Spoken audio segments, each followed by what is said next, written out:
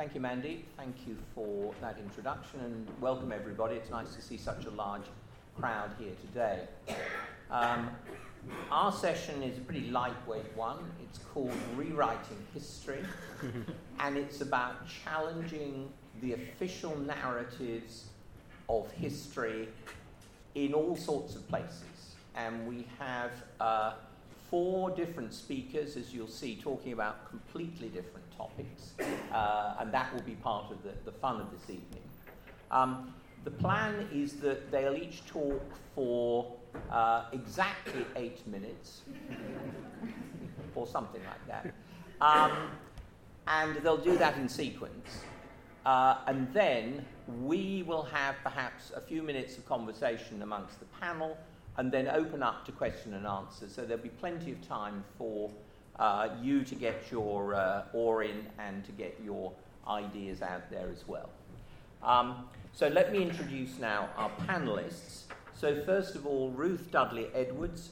Ruth is a very well-known historian, a broadcaster, a journalist, and also crime novelist. She's written a very wide range of award-winning books on Irish history. The most recent one is called The Seven, The Lives and Legacies of the Founding Fathers of the Irish Republic, which was shortlisted for the Orwell Prize. And Ruth is going to talk, as you might expect, on Irish history and the need to question official versions of that narrative.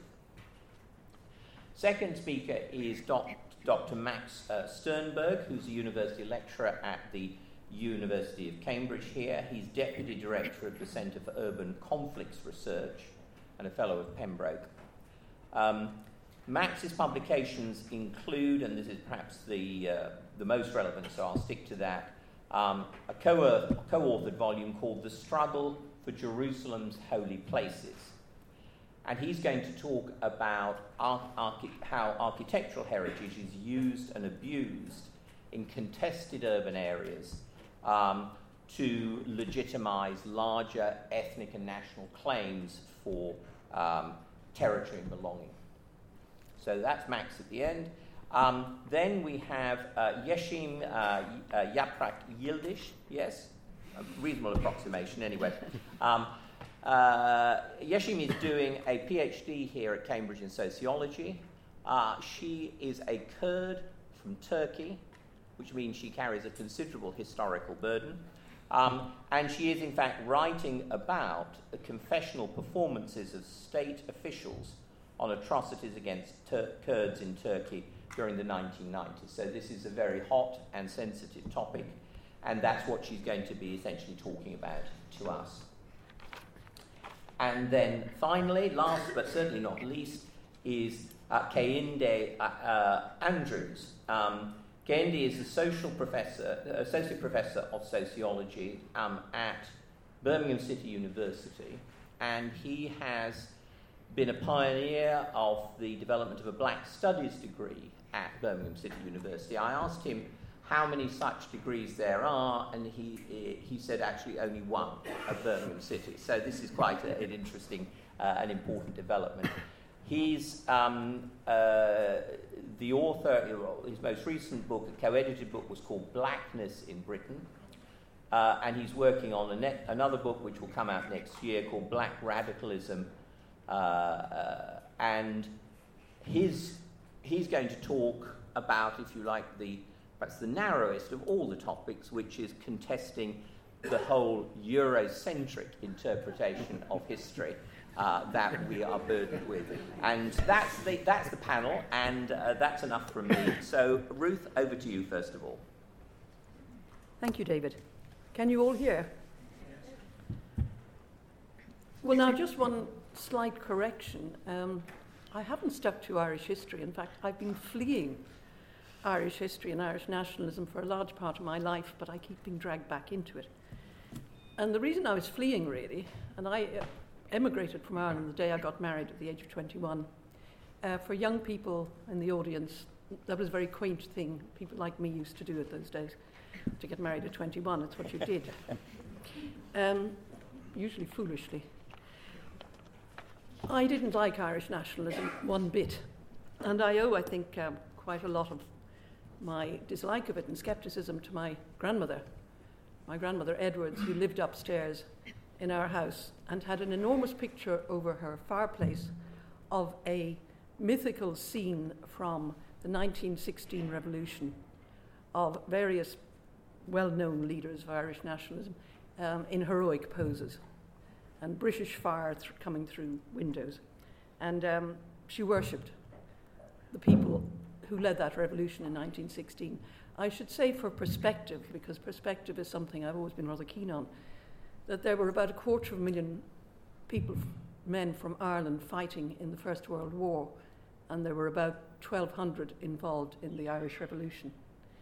But the people who'd fought in the First World War were airbrushed out of Irish history for many, many, many decades as not being true patriots, because the Irish people later legitimised a revolution that they had not approved of at the time, and they did so really from reasons of pure sentiment because of the execution of 16 people, 17.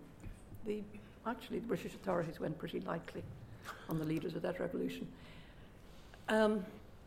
Granny also had a picture of Hitler at the bottom of her bed. Granny liked fascists. She'd been very fond of Mussolini and very, very upset when he came to a sticky end. She mourned Hitler, but she had transferred her affections latterly in the 50s to Stalin. And I must have been put up to this by one of my parents who were not fond of Granny. I did say at the age of 7, but Granny, what about the Jews? And she said, British propaganda. So that was my first exposure to insane Irish nationalism, actually, Irish republicanism. The ability to rewrite everything in the light of your convictions. Well, we didn't just, as a state, worship the leaders of 1916, whose pictures were in every school, whose pictures were in most public buildings. But we also we kowtowed the Roman Catholic Church. So I didn't like either nationalism or Catholicism, and I got the hell out. And then somehow or other, I was doing a PhD on Anglo-Papal relations in the 15th century, and I realized I didn't enjoy medieval history, and I was no good at Latin or paleography, and I didn't want to be an academic. So I abandoned ship and went into the civil service for a time. But somebody asked me to do a textbook on Irish history, and I needed the money. And then somebody asked me to do a biography of a fellow called Patrick Pearse, and that was because I had always been interested in him. He was the front man of the revolution. He had written an enormous amount of stuff which was quoted endlessly. It was tremendous propaganda for his intention of dying for Ireland. And I had always been curious about him. I mean, that was true when I was a university undergraduate and afterwards. And I'd written a couple of book reviews, I think, related to him. So somebody asked me to write his biography, and I couldn't resist it, because nobody seemed to know anything about him, except that he was the greatest man in Irish history. And he was a saint. And he was a very devout Catholic. And he was a person we should all emulate. And I wrote it, and I concluded that although there were many things I liked about Pearse, he was a nutcase, really,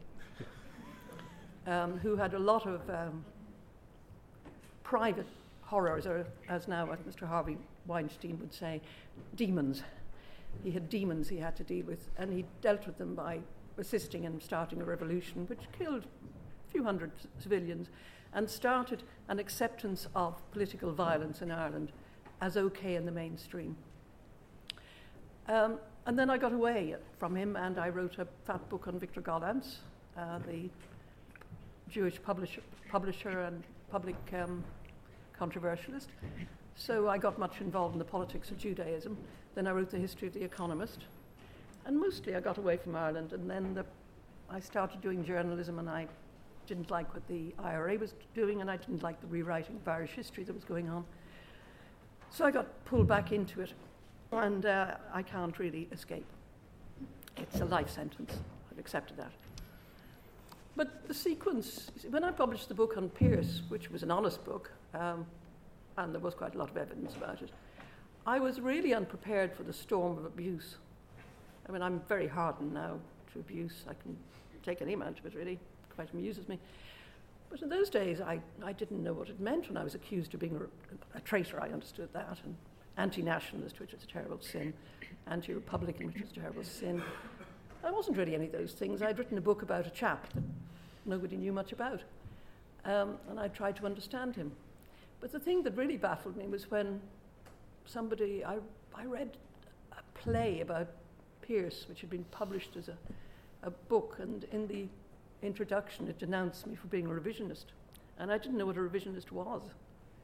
But it turned out that by that he meant anti-nationalist, anti-patriotic, anti-whatever it was. So that particular label was hung around my neck. Well, now I therefore tell all our Irish audiences that I'm very proud to be a revisionist, because if you don't revise your opinions in the light of evidence, you're either a fool or a knave. That doesn't go down well, but that is the truth of the matter. All historians should be permanently revising their opinions. And there are things in the book on Pearse that I wouldn't actually agree with now that I said, but perhaps I slightly got something out of perspective or whatever. Anyway, we proceed, and over the decades, what happened was that because the violence of 1916 was legitimised retrospectively, everybody who wants to kill for Ireland now believes that they can do it with impunity, because in the end they'll be legitimised. And for the last 20 years probably, Sinn Féin has been extremely busy revising the history of the Irish Troubles. They set out to fight for a united Ireland, the IRA. They didn't get it, but they now say they weren't fighting for a united Ireland, they were fighting for equal rights. They weren't fighting for equal rights. They didn't think of that particular idea until about the 1990s, by which time they had been beaten to a standstill, and they were having to make a compromise and make peace. But they rewrite, and they are most perturbed by the fact that the Irish public, after many years of taking a very simple view on its history, has begun to accept that history isn't that simple. And for instance, they've begun to accept that all those people who had a terrible First World War had the right to have their history recorded and were badly, badly treated by their own country. So I find audiences now in Ireland are subtle, nuanced in their understanding, and it really maddens Sinn Féin, absolutely maddens them. So they rewrite busily all the time the simple old narrative. We were the most unfortunate people ever. We were the most persecuted people in the world. The lack of perspective is startling, actually, when you think about it. They tried to imply that Northern Ireland was an apartheid state, which is just rubbish. But they have enough true believers. It's become a kind of a cult, actually, Sinn Féin. They have enough true believers that they can carry on with an absolutely simple narrative. And before I end up, I've been saying harsh things about Irish nationalists. I must say we are very good at it. I don't know anybody on earth, actually, any group of people that I've ever read about who are so brilliant as nationalist propagandists. We have the songs, we have the stories, we have the poetry. I mean, we had 3 poets among the 7 men who led that revolution, for heaven's sake. Well, 4, actually. There was another one who used to do a bit of doggerel. You know, and they nearly all wrote, and they wrote really well. And they didn't worry about the truth of it or otherwise. They were propagandists. I mean, in another time, they'd have been making an absolute fortune, working for various brands. But anyway, it was applied to nationalists. So whatever else I say about my countrymen, we are tops at propaganda. Tops. Right, I think that's my opening remarks. Thank you very much.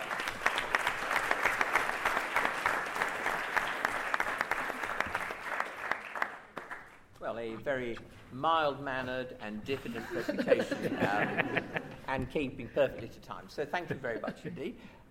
So now, Max, you're going to talk second. Thank you. So this won't be a slide, I'm afraid. So my background is in history theory of architecture and the social politics of architecture and urbanism. And I've been working on two different contexts. One, Israel-Palestine and Jerusalem in particular. So the situation of exacerbating conflict or deepening conflict, you might say. And I've also worked on the borderlands of the European Union, specifically the German-Polish border. So what I'm interested in both of these contexts is the use of heritage, how heritage is recovered, represented, reconstructed, or preserved, conserved, for the purposes of either exacerbating or mitigating conflict. I think the first thing to say is that the nature of urban conflict has changed, and that's something that we sort of forget when we think of classic examples of using heritage or reconstruction following or during conflict. We need to recognize the difference, and that's not easily understood. So, I mean, we have more urban conflict than we've had before, you might say. The nature of this conflict tends to be more about ethno-national contestation than previously. Previous wars might have been more between states. Now we find that wars are, at least as they relate to cities, more internal to those cities, and they're more active players within those conflicts, and that has several complicated consequences for dealing with heritage in contested cities. First of all, the sort of boundaries between victim and perpetrators is less clear. So we're used to these very strong purist narratives, but in a city subject to civil wars where there's a divided population still present in those cities, it's very hard to actually have a sort of hegemonic narrative or a clear narrative about who might be victim and perpetrators. And of course, nobody wants to be a perpetrator. Everybody's always a victim. And also, I think this business of conflict being traditionally sort of external to a city. So if you take the classic example of, say, Warsaw in the Second World War, subject to brutal sort of phases of destruction, the initial invasion by the Germans, the brutal occupation, a rising of the ghetto, and that being destroyed, and there's a rising in 1944, simply of Polish nationalists, and then this kind of punishing of the city by being completely razed to the ground by the Germans and dynamited after, as it were, the rebellion was put down, and then subsequently the sort of rubble of Warsaw being reused as building material for other wider projects. So I mean, the city couldn't have been subject to a more severe process of destruction. And then, as it were, there's peace of some sort. There might be a Cold War context, but there's a sort of peace, and you can reconstruct the city, and you can give a sense of recovering local identity through heritage, and it's seen as a kind of heroic tale, the reconstruction of Warsaw. But what do you do in a city like Sarajevo or Jerusalem or Beirut when the conflict was fought within and about the city, and the ingredients of that conflict are still there and present? And that's typically when heritage continues to exacerbate conflict rather than being a kind of hopeful moment of reconciliation or recovery. And so 3 things in the context of Jerusalem that particularly struck me that I wanted to share briefly is that heritage is increasingly the target, as it were, of conflict. Think of the former Yugoslavia and Bosnia in particular. People have talked about herbicide. The way that you attack the opponent was specifically to sort of destroy their valued heritage, which was a way of undermining their sense of identity, their sense of self, their sense of community. So it wasn't just atrocities committed against people, but also against their heritage, which was similarly destructive on their sense of self or community. The second thing that I think has also happened is that heritage itself has become a tool or an actor within conflict. And conflict can be carried out through heritage. In Jerusalem, that's a particular example where quite extreme groups, often working supported by the state, but effectively, ostensibly, working to their own ends and so on, are reshaping the city through archaeology, for example. You can use archaeology to sort of reveal things, and you can, it's supposed to be a sort of scientific process, but it's very much about land grabbing, potentially, or expropriating land. Once you say that this is of national or international significance, what local people might do there and so on becomes secondary. And in fact, you need to prioritize something which has become of international value. And to the point where heritage can really contribute to a reconfiguration of the entire urban landscape and giving it a new meaning. And of course, the sort of physicality of heritage can contribute to giving that a sort of objective quality. You start with a narrative, but then you want to sort of legitimate it and objectify it, and you can do it through poetry and so on, but you can also do it through building.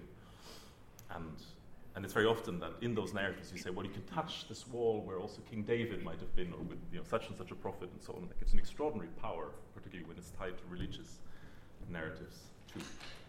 Okay, these sort of three things. It's heritage as a target, it's an actor, but also a potential weapon, as it were, quite an aggressive weapon. So it's another way of pursuing conflict. Okay, so that would be some observations about the nature of conflict and the use of heritage in a situation of a deepening conflict.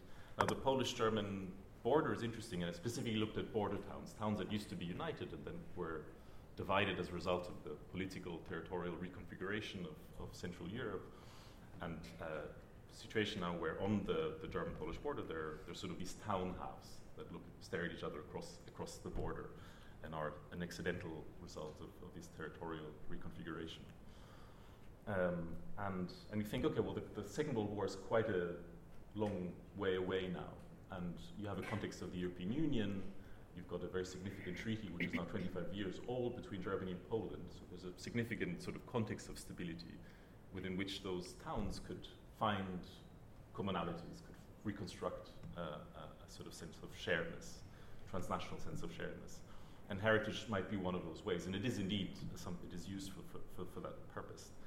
But I think what is important to remember, and that goes back to this issue of context, is that these situations are all fundamentally always asymmetrical. They're sort of presented as these two sides, and they both have a legitimate claim, and we ought to sort of address the needs of both. But if that happens in the context of a significant asymmetry in power, one side will typically either lose out or feel abused, feel at a significant disadvantage. And while all conflicts might be displaced, new conflicts tend to sort of emerge. So suddenly the wealth differential between Poland and Germany introduces a new dynamic and a new kind of sense of resentment or mutual blame. Then I think even in situations of relative stability, you always have this tension between local and international. And our very notion of heritage, and world heritage in particular, privileges the sort of international gaze. And of course, local people also cultivate that because in order to get any money for the projects that they're involved in, they'll have to sort of valorize the heritage they're dealing with. This is a particularly fine church, and it's particularly important. And they always tend to also, at least local elites, tend to look towards the potential economic gain of tourism. And that very rarely takes into account local identities. And of course, local people are the people who or immediately, as it were, suffer or benefit from the reconfiguration of such heritage. So that, I think, is a tension that is always there. And quite often the idea is that, well, there is a post-conflict situation now, and we want to sort of improve the situation.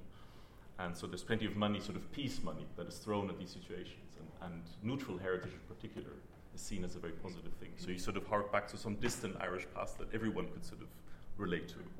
And quite often that's very made up and is typically lacks authenticity, and people can sort of, local people tend to see right through that.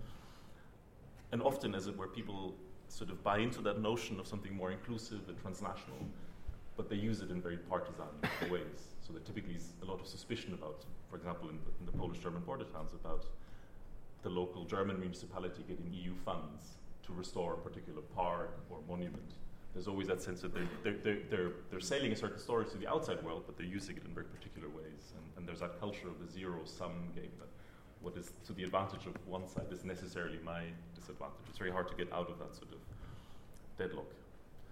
And I think the final issue that I'd like to raise is the question of time. That if you want communities that have been traumatized to build a sense of commonality, or even build a kind of dialogue about difficulty and trauma, they need a lot of time. Then you need controversy, you need stalemate. It takes a lot of time to be able to reappropriate a particular church that may have been destroyed and is no longer in use, and to reconstruct it so that it's meaningful to both sides. And that goes completely against the grain of how funding works. If you get a grant from the European Union, you've got to deliver it in 5 years. You've got to have material results. And that's precisely what local people don't tend to.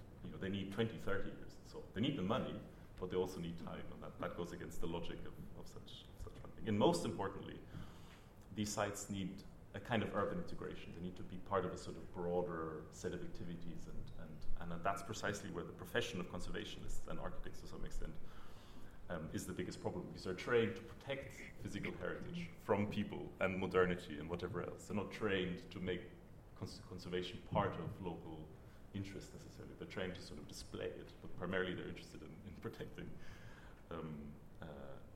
sites from development in particular. So I think this issue of the disconnect between the different sort of times of what local needs versus international or national needs, and this issue of what conservationists and heritage practitioners are trained to do. So these are some thoughts. I hope I haven't exceeded my time. Thank you very much.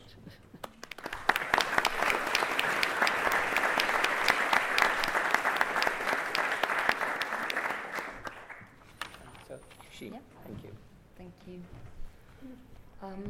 And I'll talk about the role of perpetrators' narratives in rewriting history, following the periods of conflict and mass atrocities. And I will particularly focus on the Turkish state's violence against Kurds in Turkey. Confession of a wrongdoing is generally regarded as crucial for both legal and moral reasons, as it acknowledges the wrongdoing and supposedly addresses guilt and responsibility. In an atmosphere of taboo and silence, the mere fact that one is speaking about state violence appears as a deliberate act against it. But confessing past violence does not necessarily lead to acknowledgement of its wider implications. On the contrary, confessions often present a complex picture of legitimization, justification, glorification, disavowal, and individualization of state violence. So while avowing the wrongdoing committed, they simultaneously disavow it through various rhetorical strategies.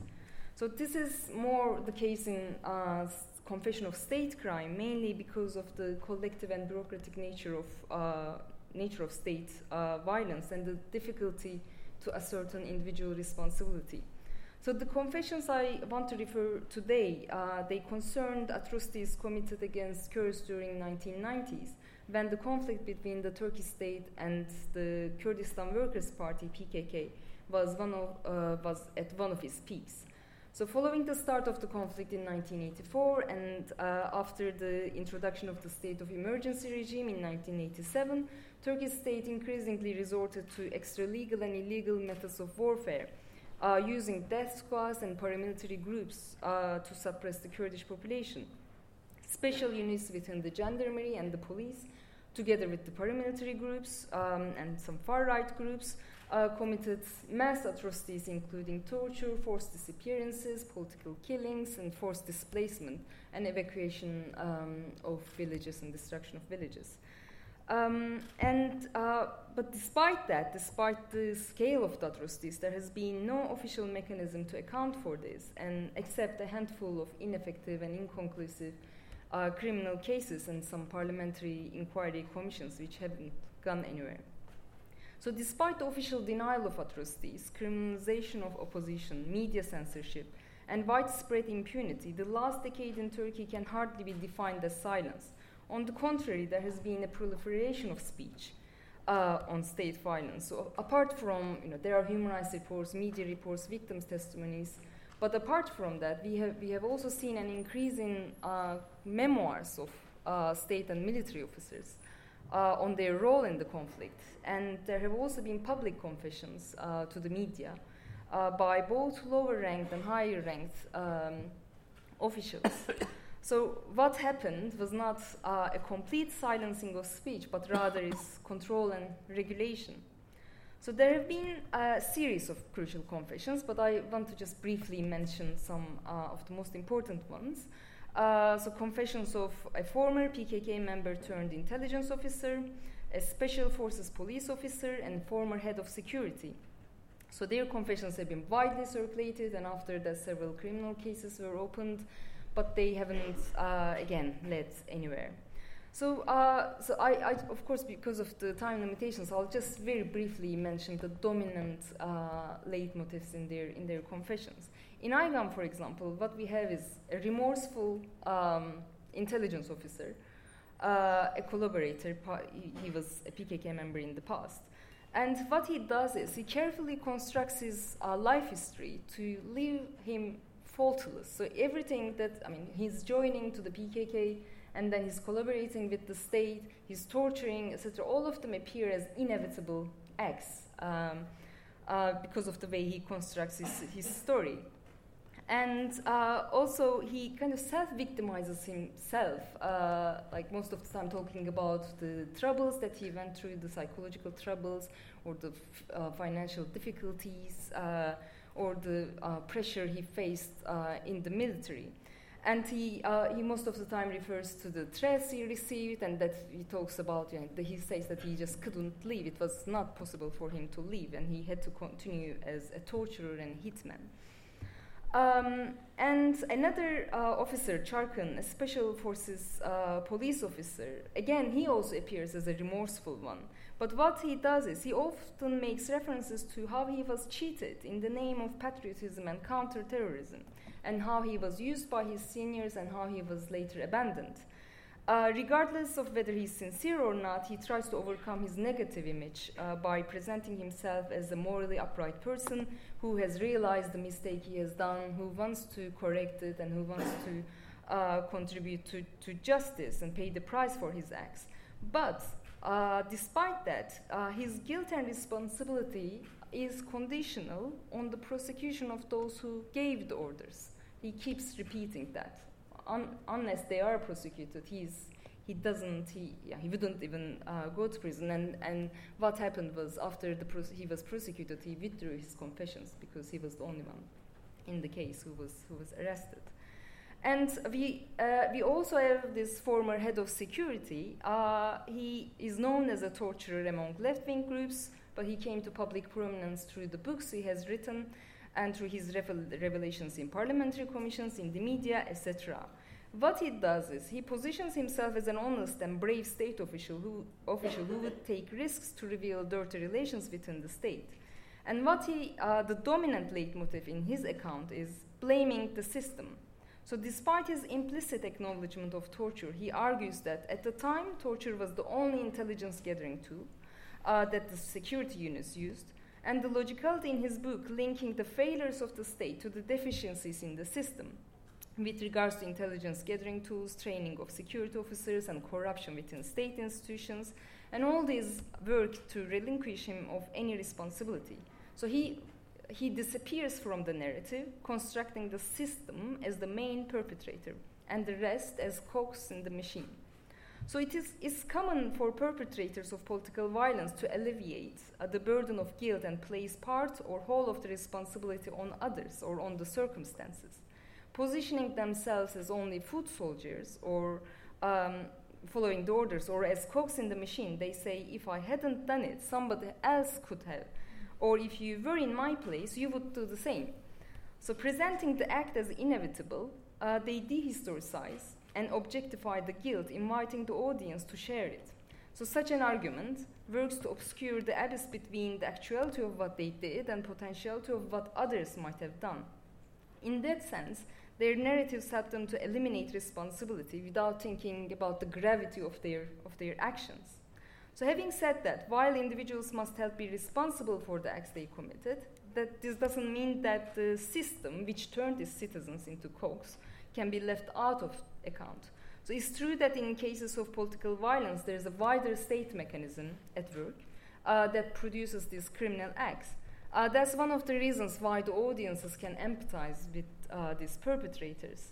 But the problem with their references to the system is that they are often elusive and ambiguous. So there is always something beyond the reach of the audiences. Complicated relations between state institutions and illegal bodies, and personal and collective profits from the war. In Turkey, for example, the system that they refer is the deep state.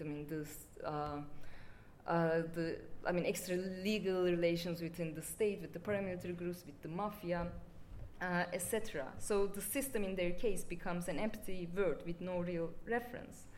So confessional narratives can take a number of different forms, ranging from remorseful to sadistic ones. There are sadistic ones as well. There is one example in Chile, for example, the torturer who talked about all the methods that he used. He acknowledged, but not necessarily took any responsibility. So differing in form, what they have in common in terms of their effect is while acknowledging the wrongdoing they committed, they simultaneously efface guilt and responsibility through narratives of self-excuse, self-justification, narratives naturalizing and objectifying the wrongdoing and guilt, narratives of self-transformation, and self-victimization. So while a confession is an avowal of a wrongdoing, it immediately retracts what is uttered. So Derrida says something on his remarks on Rousseau's Confessions, that one can no longer decide between two gestures, accusation or excuse. So I'll finish. Considering the presumed link between confession, truth, and reconciliation, and the wide attention that the perpetrators receive by the media and the audiences, they gain undue power over history, and their confessions sanitizing the atrocities by using euphemisms and minimizing the sufferings of the victims constitute further violence over the victims. And receiving wide attention, as cases from South Africa to Argentina show, their narratives significantly shape how the past state violence is received by the wider audiences. So in case of state violence, basically, I argue that they do not necessarily shed a light on our understanding of state violence, but rather complicates the issues of guilt and responsibility, in the end effacing accountability and leading to further impunity. Thank you.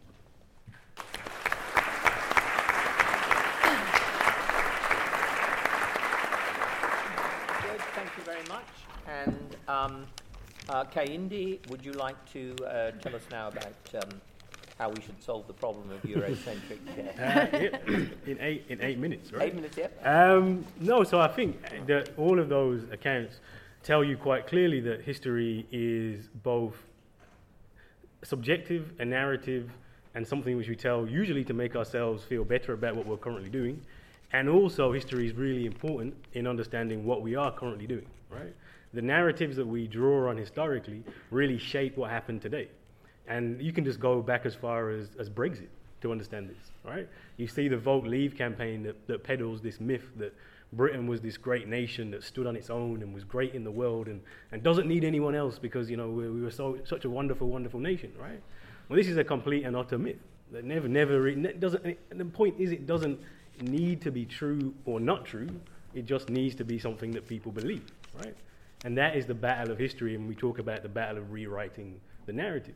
Because there is a particular narrative around nationalism, and I would maybe disagree with my colleague to an extent that Britain is also really, really good at nationalism.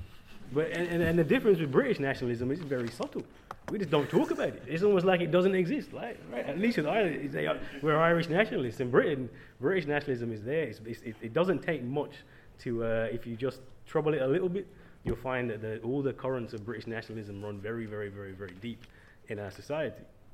In fact, this happened the other day, so I wasn't going to talk about this, but as it happened recently, I will bring this up. I did a video for Newsnight, thinking about the anthem protests in America. And you know, there's athletes who are kneeling because of racism in America. They're saying we should kneel and protest the anthem. And they're saying they're not protesting the flag or protesting the nation. I probably kicked it a little bit further and said, well, why not protest the flag? Why not protest the nation? If you're in a nation which has been racist from its beginning to its end, why on earth would you not want to protest it, right? Why do we drape ourselves in these symbols that really have a very problematic history? And the same is true in the United Kingdom. I mean, the British flag and the anthem may mean a lot to a lot of people, but to a lot of people from my community, this does not mean anything positive, right? I've never stood for the anthem. I will never stand for the anthem because of this, because my history, my experience of Britain has been mostly terrible, right? Historically, ancestrally, and currently, right? But to say this, so I said this and it's out there, and there's a video out there, and unsurprisingly, I've had literally a week of abuse. I mean, proper abuse, like high-level abuse, which I expected, and I'm a big gentleman, so I can deal with that abuse. But it's telling, right? Because actually, and I'm probably going to do a research paper about the abuse. Because it really does tell you a lot about British nationalism. When we had this discussion about doing the video, the people, they were like, well, nobody really protests the anthem's not really important, and nobody really thinks about the flag, etc., etc., etc. But you will be surprised. People were very, very, very, very, very upset. And their expression of their upset kind of tells you a lot about the problems of history that we have, which extend across to our curriculum. So one of the first things which was said was, well, one, Britain isn't racist. Britain's not as racist as other places. Stop complaining. You are lucky to live in a country which is so wonderful, right? Now, when you have Theresa May, of all people, telling you that Britain is structurally racist, then at some point you must have to admit that there is a problem of racism, right? So, as a sociologist, I could list off all of the problems with Britain, but I won't do it, right? So there is just a ignorance of evidence straight away. The second thing was I should be grateful, right? Like I can just leave. Like if I'm not happy, I should leave, and I should be happy for the sacrifices that people made so that I could have my good job, etc., etc., etc. And here you find straight away that when we understand the nation of Britain, typically it's this kind of island story, right? So the people that fought in the war are white people, right? The people who did all this stuff and built the NHS are white people. And I should be grateful as an immigrant, children of immigrants coming into the country to benefit from all this. Well, that's utter nonsense. I mean, literally, utterly nonsense. Britain, this notion that Britain was stood by itself is crazy. Britain was an empire. Britain is only very recently not an empire. For most of Britain's history, it was an empire, where the sun never set, where 25% of the whole entire surface of the world contributed to the development of Britain. Before my grandparents and parents came to the United Kingdom, the island of Britain, they'd already contributed to Britain through slavery. I mean, slavery builds port cities, slavery builds a banking system, slavery is the start of finance capitalism. Many, many, many things that we have today are direct legacy of the slavery of my ancestors. The idea that I should be grateful to people who are not my ancestors for Britain is frankly nonsensical, right? Why are we here? We are here because we are children of empire. My grandma came to Britain in the 50s, and on her passport it said, subject of the British Crown. I mean, literally subject of the British Crown. She was part of Britain. If you look at the world wars, for example, all these people who died and shed blood, equally on the black side of my family and the white side of my family, I had people who fought and died in both of these wars. So the idea that Britain was this standalone place which I should be grateful to be in is frankly ludicrous, right? But that is a big thing you get, a big narrative around this. The other problematic narrative, particularly relating to history, there's a tweet, I think I remember it, I got, which was the most retweeted and liked tweet in response to my video. And what it said was something along the lines of, the British literally used to send ships to free African slaves. Learn some effing history. Which I didn't really know how to respond to that, right? Because you do have this narrative where we kind of make this place that Britain ended slavery. Britain, went and freed all these people. What are you complaining about? Britain was wonderful, wonderful, wonderful in terms of the slave trade. Ignoring the fact that about roughly half of all enslaved Africans in the 18th century who were transported from Africa to the Caribbean and the Americas came on British ships. Britain was one of the worst slave trading nations, full stop. Yet we take a little bit of history and we celebrate that bit, right? And ignore the rest of it because that doesn't fit into this narrative of the nation. And so I actually talk about particularly whiteness, but in this concept I'll say nationalism. Nationalism is more like a psychosis than anything else, right? I'm getting all this abuse and I'm thinking, well, how do I respond to this?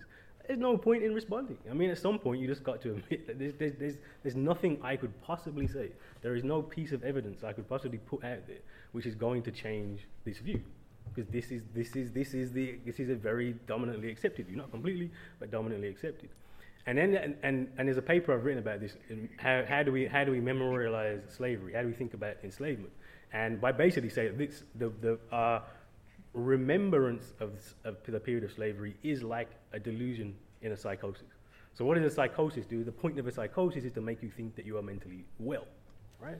And so you'll have a completely irrational thinking, it won't make any sense, but you'll have these delusions which say, oh yeah, no, I'm fine, yeah, it's all good, right? And this is our memory of slavery. I mean, really, this is our memory of slavery. This is what it does. This is how we can have this kind of, even the former Prime Minister, Cameron, Britain is the country that ended slavery. I mean, this is how we actually remember it, right, as a nation. Britain is this place that can stand alone. It was not an empire. It was this wonderful, wonderful solitary place. We can go back to that, right? Those are delusionary thoughts, but they're delusionary thoughts that have very meaningful, impactful consequences, right?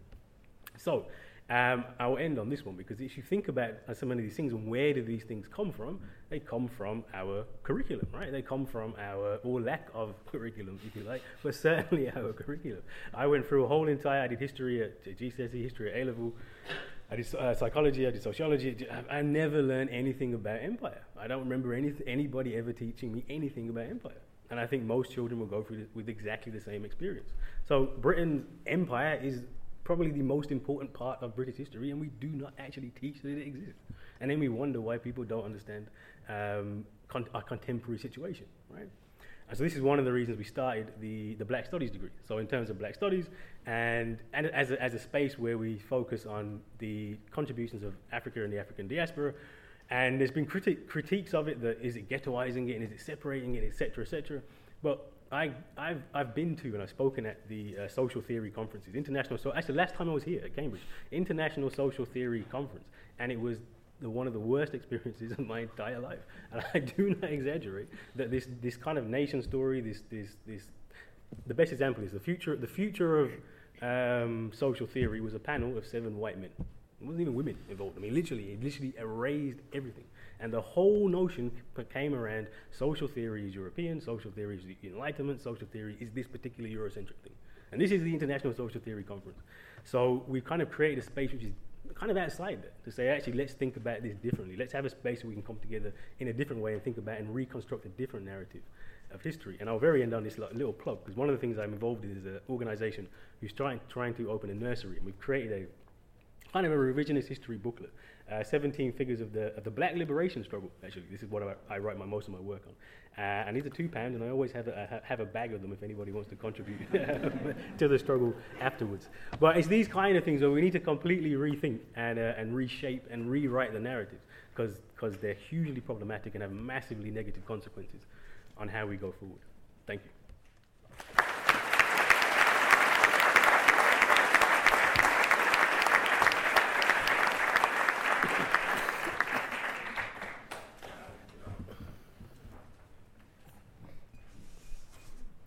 Well, I said we had a diverse panel. I didn't even begin to know how diverse it was going to prove, but a huge amount there that's ranged over so many issues. One thing that interests me about what you've all said is this, if you like, almost a dilemma, really. It's clear from each of you, though perhaps less from Max, but certainly from all the rest, that your personal experience, your subjectivity, has played a large part in choosing a particular topic and pursuing it, because these are gut issues for you. Yet, as scholars, you have to try and control or manage that subjectivity in order to create statements and writing that will have the chance of commanding respect. So how do you handle that sort of challenge, the balancing act between subjectivity and objectivity, if it wants to use rather old-fashioned terms? Would anybody like to comment on that? I guess I don't engage with the debate on subjectivity and objectivity. And I think, on a real level, I think that once we accept that knowledge is subjective and knowledge is political, there is a particular, even the idea of objectivity itself, has a particular politics behind it. The best I can do is I can outline my politics very, very clearly, and I'll tell you exactly what I think, and I will tell you the analysis which I've done and the research that I've done, and I will leave it up to you to decide whether you want to engage with it or listen to it or not. I think for me that is quite an important part of that, and even with this idea of history. So there is no objective history. There's different versions and different narratives which will mobilize different people at different times. But do you wish to command wider respect and assent to what you're saying? Because presumably that is part of the project, isn't it? I mean, I guess the bigger, for me, the part of the project is to narrate a particular understanding of society which can mobilize people in order to create a better society. Mm-hmm. And that's not going to reach everybody, but hopefully it will reach enough people. Okay. Thank you. Yeah. Well, I think the problem is, when the question of subjectivity comes up when more, when a black or minority ethnic person, conducts their research, but not necessarily in the case of, white male European researchers. I don't know if that's necessarily true. I think we're all talking as, we get into pieces of work because there are personal reasons for it. And what I'm saying is, in this question of rewriting history, how does one balance the personal and the scholarly, if we take away the terms of subjectivity and objectivity? Max, what was your, as it were, personal imperatives behind your research? The work in Jerusalem was an accident so far. It was a job that I managed to get. I have some Jewish ancestors and so on. So that certainly. I visited Jerusalem sort of as a tourist and had a certain kind of view. And I was very grateful for doing the research because it allowed me, it vaccinated me from further being subject to sort of uncritically to narratives, purist narratives, where you exclude others without even realizing and so on, or you see yourself in a position of victimhood when it's more complex. I'm also half Polish, half German, so that was an interesting journey, and that was more conscious to some extent. And it was also a way of punishing my father for not teaching me Polish, and so I forced him to come with me and interpret for me. And he's not an academic, and it was very amusing to see him sort of, his sense of what was objective. And initially he started off by just teaching everyone what they should think, and then he told me what they should have said rather than what they said, and so on. And eventually we got to sort of a more scholarly, but still, And I think ultimately, I think you can just raise your awareness. As you said, ultimately you have a position. There's a politics involved, and I think it's sometimes quite useful that when somehow your own identity is at stake explicitly, I think you simply become more aware of that. Whereas I think if you study a remote period of the past, you can more comfortably assume that position. Whereas in fact you're also telling a narrative. So there's advantages and difficulties. Ruth, do you want to comment on anything? Oh, yes. My father was an historian who was a product of what we would have called a mixed marriage in those days. His father was an English Protestant. His mother was this crazy Irish Republican. And he became an historian absolutely wedded to the notion that Irish history should not be the regurgitating of the narrative of Irish republicanism, but that it should be the history of every person in Ireland. And therefore it should take in the Protestant traditions, every tradition, Jews, everybody. He was diverse before anybody ever used the word. And it was a hell of an uphill struggle. A tremendously uphill struggle. But he swore by objectivity. And I remember one terrible family row, and my brother, who was a committed socialist, he did become an historian later, but I shouldn't use the word. They were having an awful row, and my brother said, he said more than that. Feck objectivity, he said. And my father was outraged. He'd never heard it. My father was okay about abuse, but to abuse objectivity, absolutely horrified. So I was brought up thinking that was actually our totem, that's what you had to strive for. And I will say that, certainly as a journalist dealing with Northern Ireland, I'm pretty even-handed in dishing out the criticism. I've written things about unionists like me a lot better than nationalists do. But that's because they're better at taking criticism, really, in a peculiar way, because the Protestant tradition is more self-examining. The Presbyterians fall out all the time amongst themselves, so criticism is a norm. In a way, it isn't in the Catholic background, a Catholic tradition. So, if I ever find a fact that doesn't fit my original suppositions, I would never suppress it. My father would haunt me forever. I desperately try to be objective. And on the whole, historians think I am. So, I think you can't ever be objective, but you can strive to be objective. And in fairness to my friend here, he certainly doesn't pretend to try.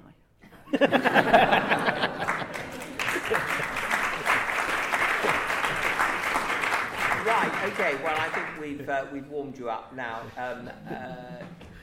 The mics will come round. If you'd like to indicate that you want to ask a question, put your hand up and we'll take it from there.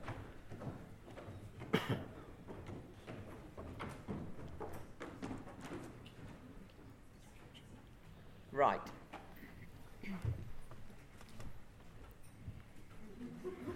Any hands up? Stick them higher because I'm not seeing any at the moment. So, sorry, where?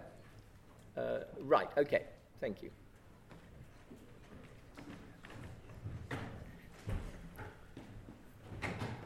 I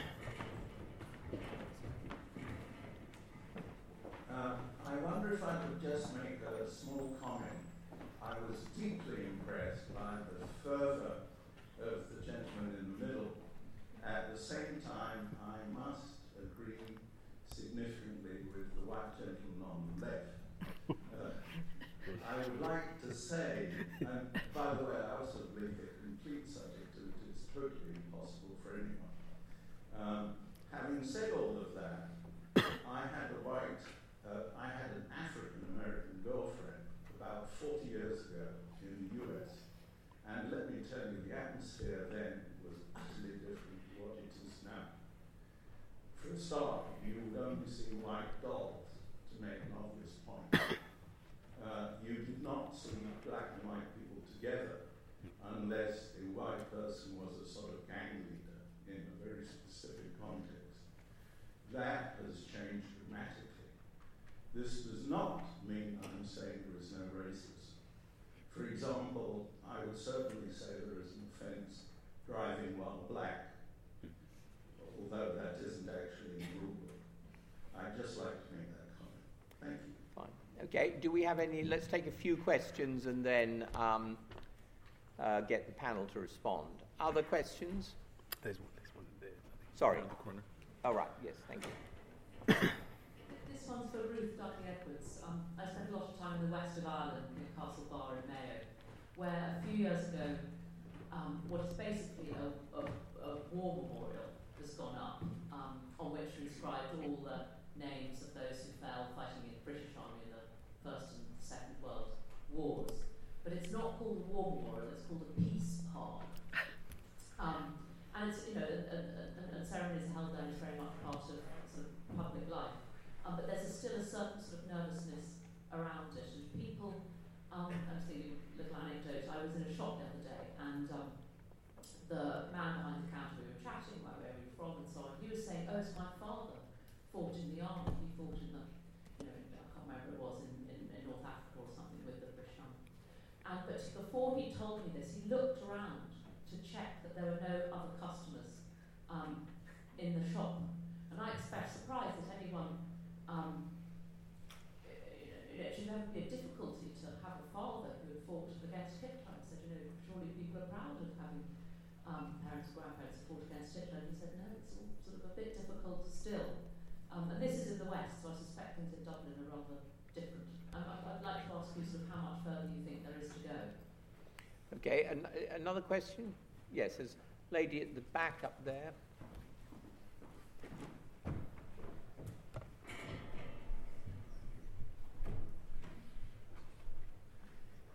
Thank you so much for the opportunity to open the floor for questions. I think my question is a bit more directed into the context of Turkey and Kurdish. I was wondering, who writes the history that you learn in school? I come from what you would call a colonial context, and the history we learned was written by the country in Europe. And now, if I try to rewrite it, people would go to my text and correct it and say, no, it's wrong. So whenever I try to publish something, so I'm in a context that the country is not democratic. That's important as well.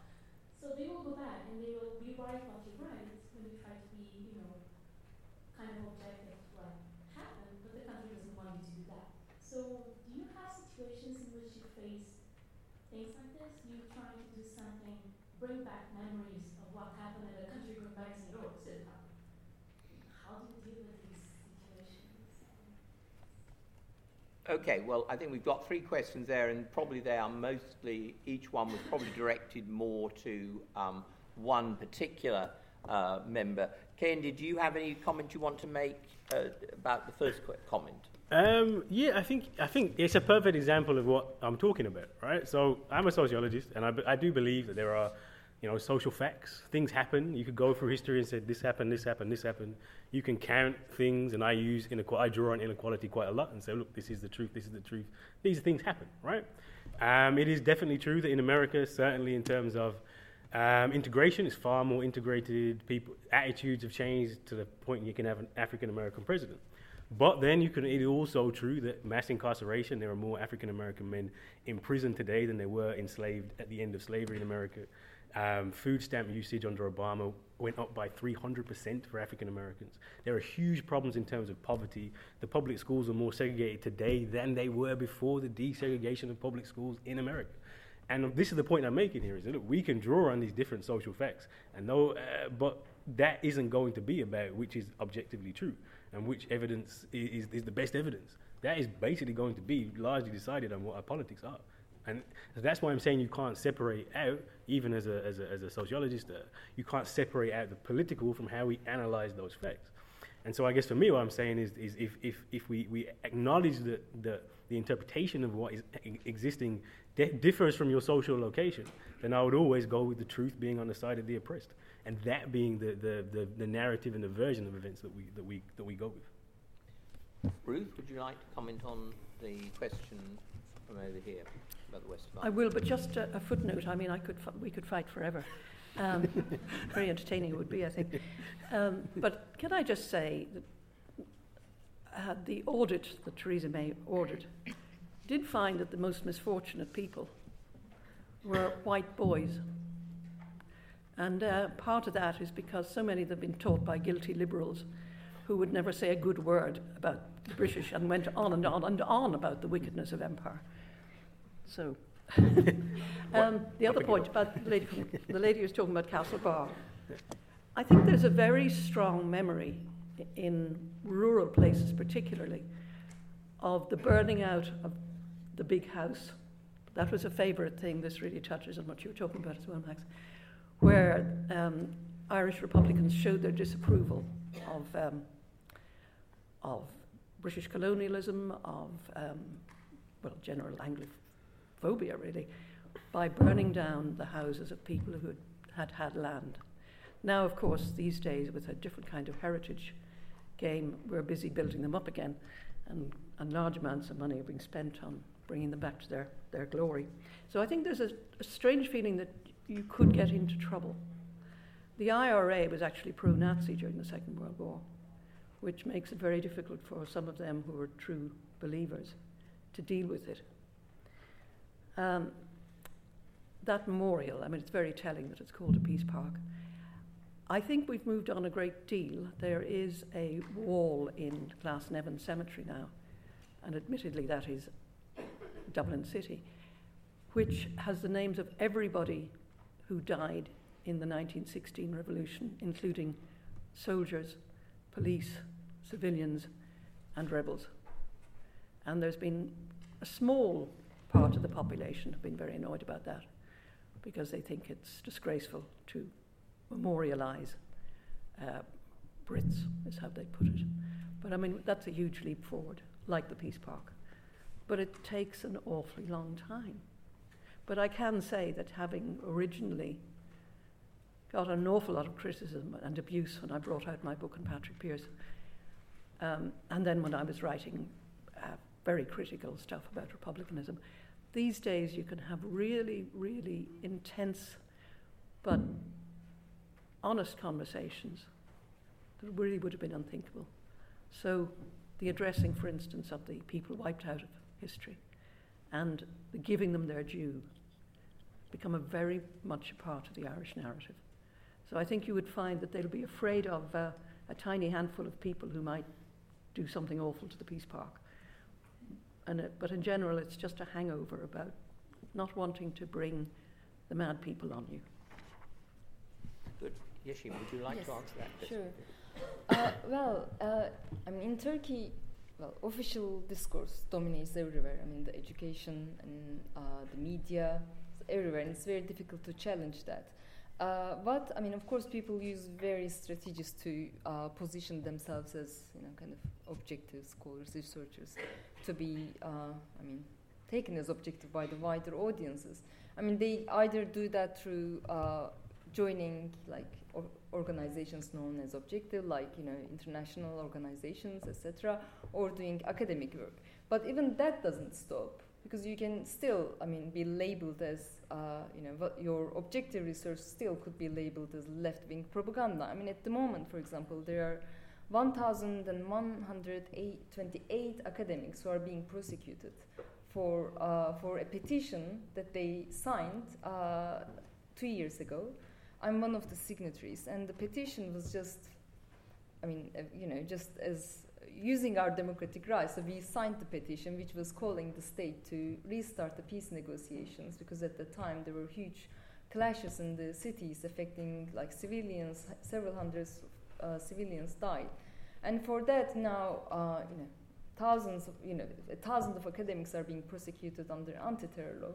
So it's quite difficult to challenge. And apart from the Kurdish issue, let's have a look at the Armenian genocide. Several years ago, I remember someone called the president of the time Armenian, and the other one opened the case, filed a lawsuit against the other for insult. This is, apart from, let alone acknowledging the genocide, what happened, or let alone just conducting research, allowing research on that. They still continue using the word as an insult word. So it is, I don't know if I can answer, but history is certainly still being written by the victors, let's say, and it's quite difficult to challenge without being labeled as subject or left-wing propaganda. Max, do you want to add anything, or shall I take some more questions? No, okay, fine. Yes, gentleman there with the red pullover. Yep.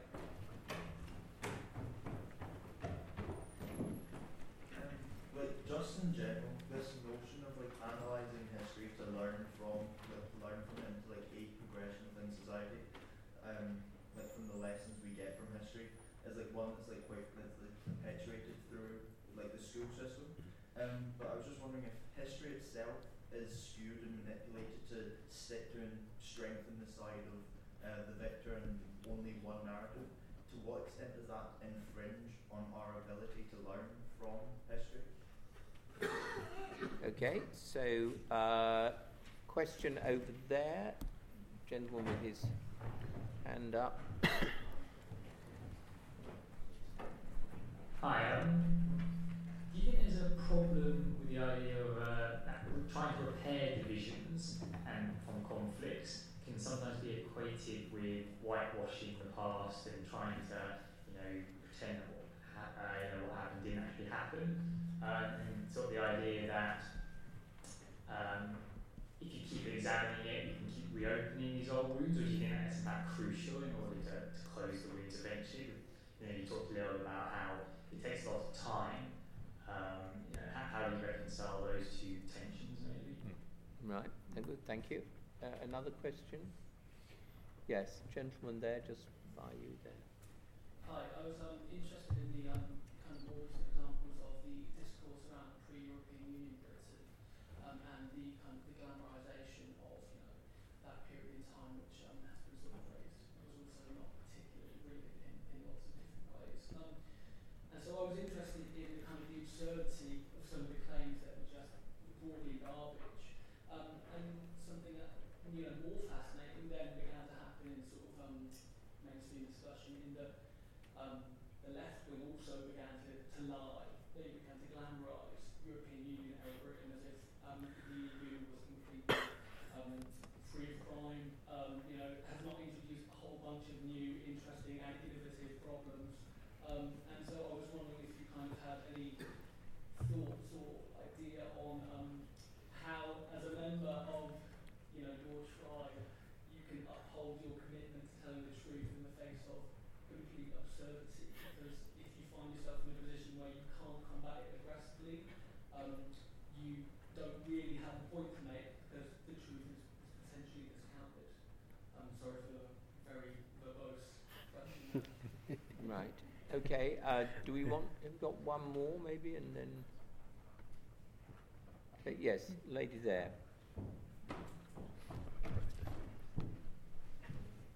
So following up on what was said about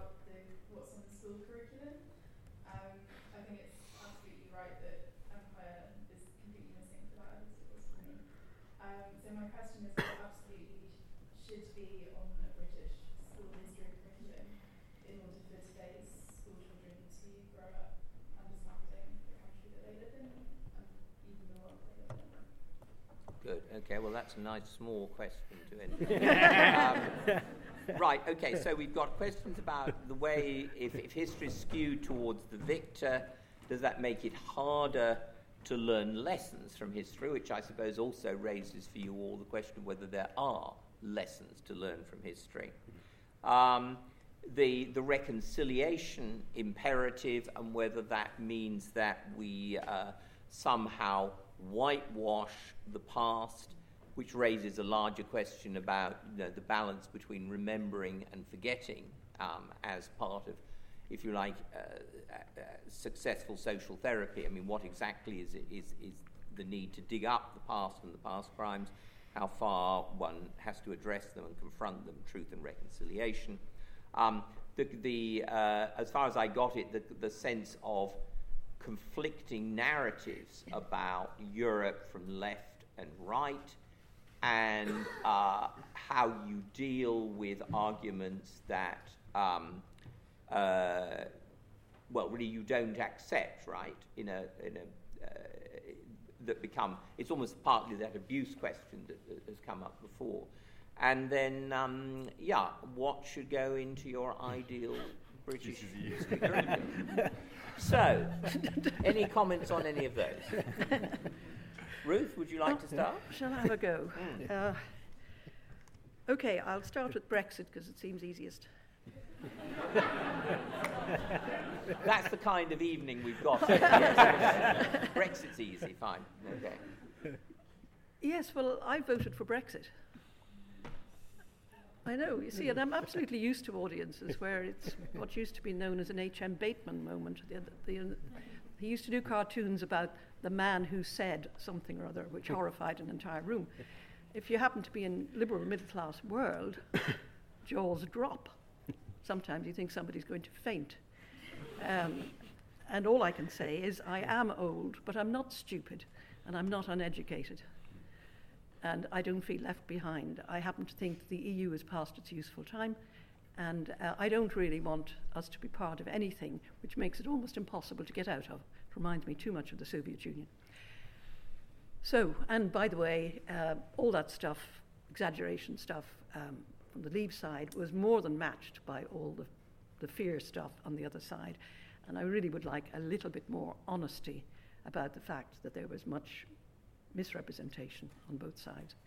And I don't think that that there is some mad myth going on with the Leavers. I think, on the whole, they think we're better out. And they think we're better off doing with the world. I don't think it's any desire to be little England. I think it's actually the opposite. So that's my views on Brexit. Is history skewed by the victors? Well, one of the oddities you've got in the Irish Troubles is that see, the British state, I've said this to Republican audiences in my time, and it's like telling a liberal audience that you voted Brexit. I've said we were inevitably going to be part of somebody's empire because we were a tiny little island, and tiny countries always are taken over by somebody. And we were better off with the British Empire than any other one. Would you want to have been taken over by the Ottoman Empire, the Portuguese, the Spaniards, Germans, the Belgians? You know, just have a look. By and large, the British Empire did all sorts of bad things, but they were the least bad option. That doesn't go down well in Republican land because, of course, we were the most oppressed people ever. So what's happened, precisely because the British, and by the British I really mean the English on this one, they are so given to guilty consciences that they now react as if they were the losers rather than the victors. So you get £200 million spent on investigating Bloody Sunday, which involved 14 people being, some of them serious, murdered, and in some cases it was manslaughter, by British soldiers. 200 million, and David Cameron standing up in Parliament and apologising from the bottom of his heart for it. You've had Tony Blair, I think, ludicrously apologising for the Irish famine in the 19th century. Where do we stop? I happen to think a lot of Ireland's problems can be blamed on James I, because he set up a plantation of Ulster Scots in Ireland in the early 17th century. But, get over it, which is actually something I would say to my friend here as well, about the past. So what we've actually got is, we've got the Troubles. The vast majority of murders were done by the IRA, and for some reason the IRA keep insisting on endless investigations of state crimes, collusion or whatever else, and the British keep giving them to them. And there's almost no successful prosecution of any of the terrorists who murdered ordinary, decent people over 30 years for no good reason. Have I left anything out? I don't know. Quite a bit, but we'll get to that. No, and I think the three questions are quite linked in terms of, we want to learn from history, but we have to accept that history is if history is so skewed and not correctly understood, then what are you going to learn from history? And actually, I think a lot of the examples have shown that the teaching of history, particularly teaching history statewide, what the state wants to be taught, is really a political project which teaches you particular things which it wants you to know, right? I mean, this, I think we'd all accept that to some extent, even my colleague on the right here. So I think your friend, a friend. So, and I think that's something that we just have to. And again, it's about that not objective, subjective, etc., that the actual teaching of history and the understanding of history and learning from history, we have to accept that history is partial and it is from a particular perspective, right? Which goes to the issue of the EU. In fact, I actually wrote an article about the EU saying, look, the EU is racist, but the alternative is worse. Let's not mythologize the EU. The EU has many problems, particularly around race, actually, and around migration, etc. There's huge issues with the EU. In fact, pre-Brexit, you were having an increasing number of black and Asian people in the UK who were anti-EU because of the Britain's migration policy that says that we don't want non-white migration, but we don't mind white migration. And actually that caused lots and lots of tension. But interestingly, the Vote Leave campaign was so obviously nationalist, so obviously toxically nationalist, that it switched and now about 70% of black and Asian people voted to remain. Because we understand that when they say particular things, they say stand on our own 2 feet. And I'm sorry, this is about understanding the role of history. Britain was an empire until the 70s, then joined part of the European Union, and hasn't really stood on its own 2 feet for a very, very long time. So I guess the fear-mongering, you call it that, but there is a serious question that needs to be asked. Can Britain, as a small country, stand on its own 2 feet in the global world? And that's a question that I don't know the answer to, and nobody really knows the answer to.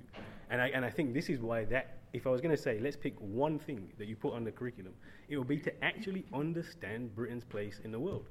And Britain's place in the world, its successes in the world, it's the reason it's the fourth largest economy, is because of empire. It is because of empire. There is no other reason, right? Britain by itself, this would never happen, right? And so, and accounting for the atrocities of empire is important for that. Also, accounting for the legacies of empire is also important for that as well. And unfortunately, there is this mentality. They even have used terms like Empire 2.0 in the Whitehall officials saying Empire 2.0. We can just go back and re-engage back with the Commonwealth. It's not going to happen. The world has changed. These are independent countries now. So there is a serious question about how Britain might manage itself in the world. And if we had a proper understanding of empire and nation, of what Britain is and what Britain isn't, this would probably help us deal with those problems much, much better. Good, thank you very much. Yesim, do you have anything you want to add to any of those? Well, maybe very briefly, about the question of how to balance remembering and forgetting. There are now pieces of research conducted on cases of transitional justice, and the most successful examples are the ones who combine, both trials like criminal accountability, truth commissions, and with commemorative practices. So it's really as long as you don't treat it's in a linear way, separating the past from the present or from the future, and you see kind of them affecting being together or affecting each other, then I think the solution lies there. So basically, what we need is kind of holistic approach to all of those. But it is lacking in most of the cases. South Africa is kind of given as one of the most successful examples, but redistribution there has not been successful. So there is always something missing from the picture, and I'm kind of for these holistic practices which combine criminal accountability with other transitional justice practices. Thank you.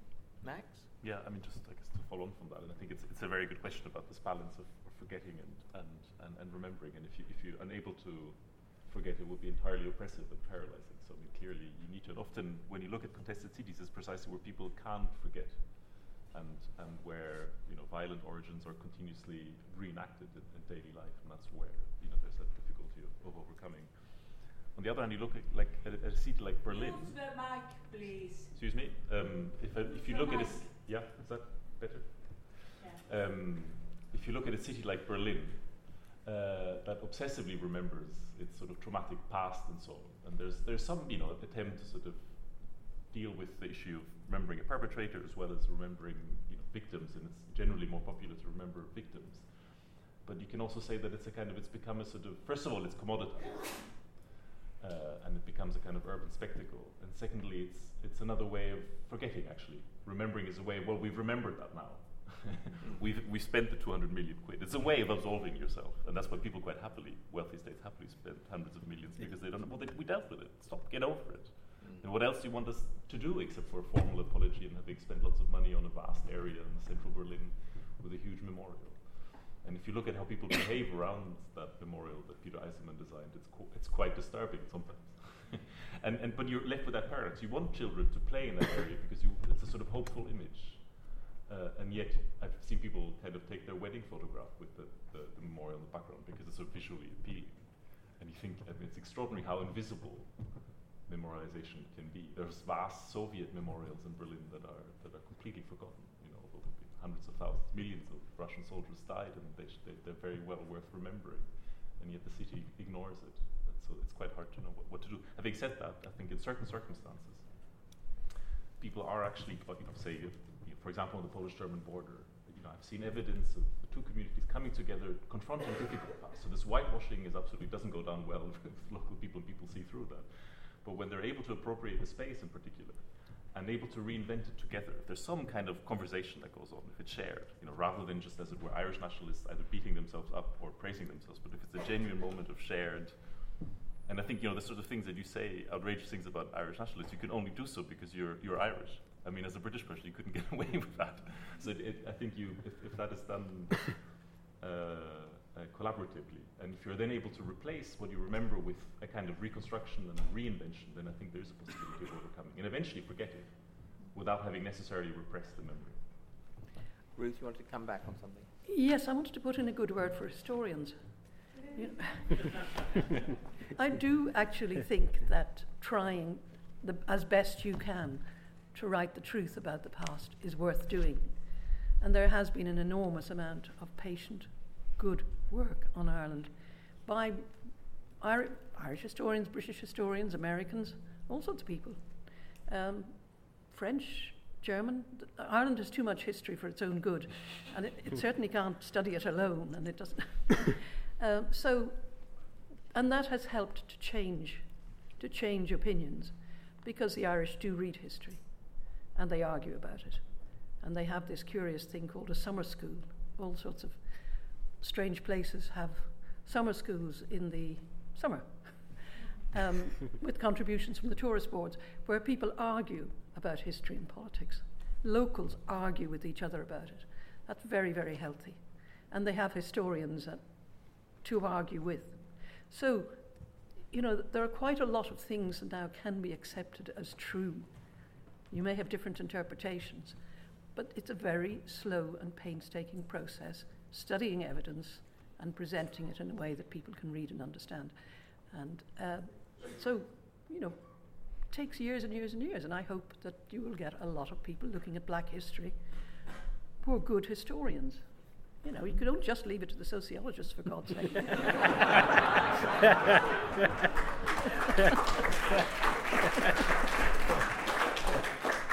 Right, well, it's time now to call a day to proceedings. The comments at the end remind me of what a famous Dutch historian, Peter Heil, said about history, that history is argument without end.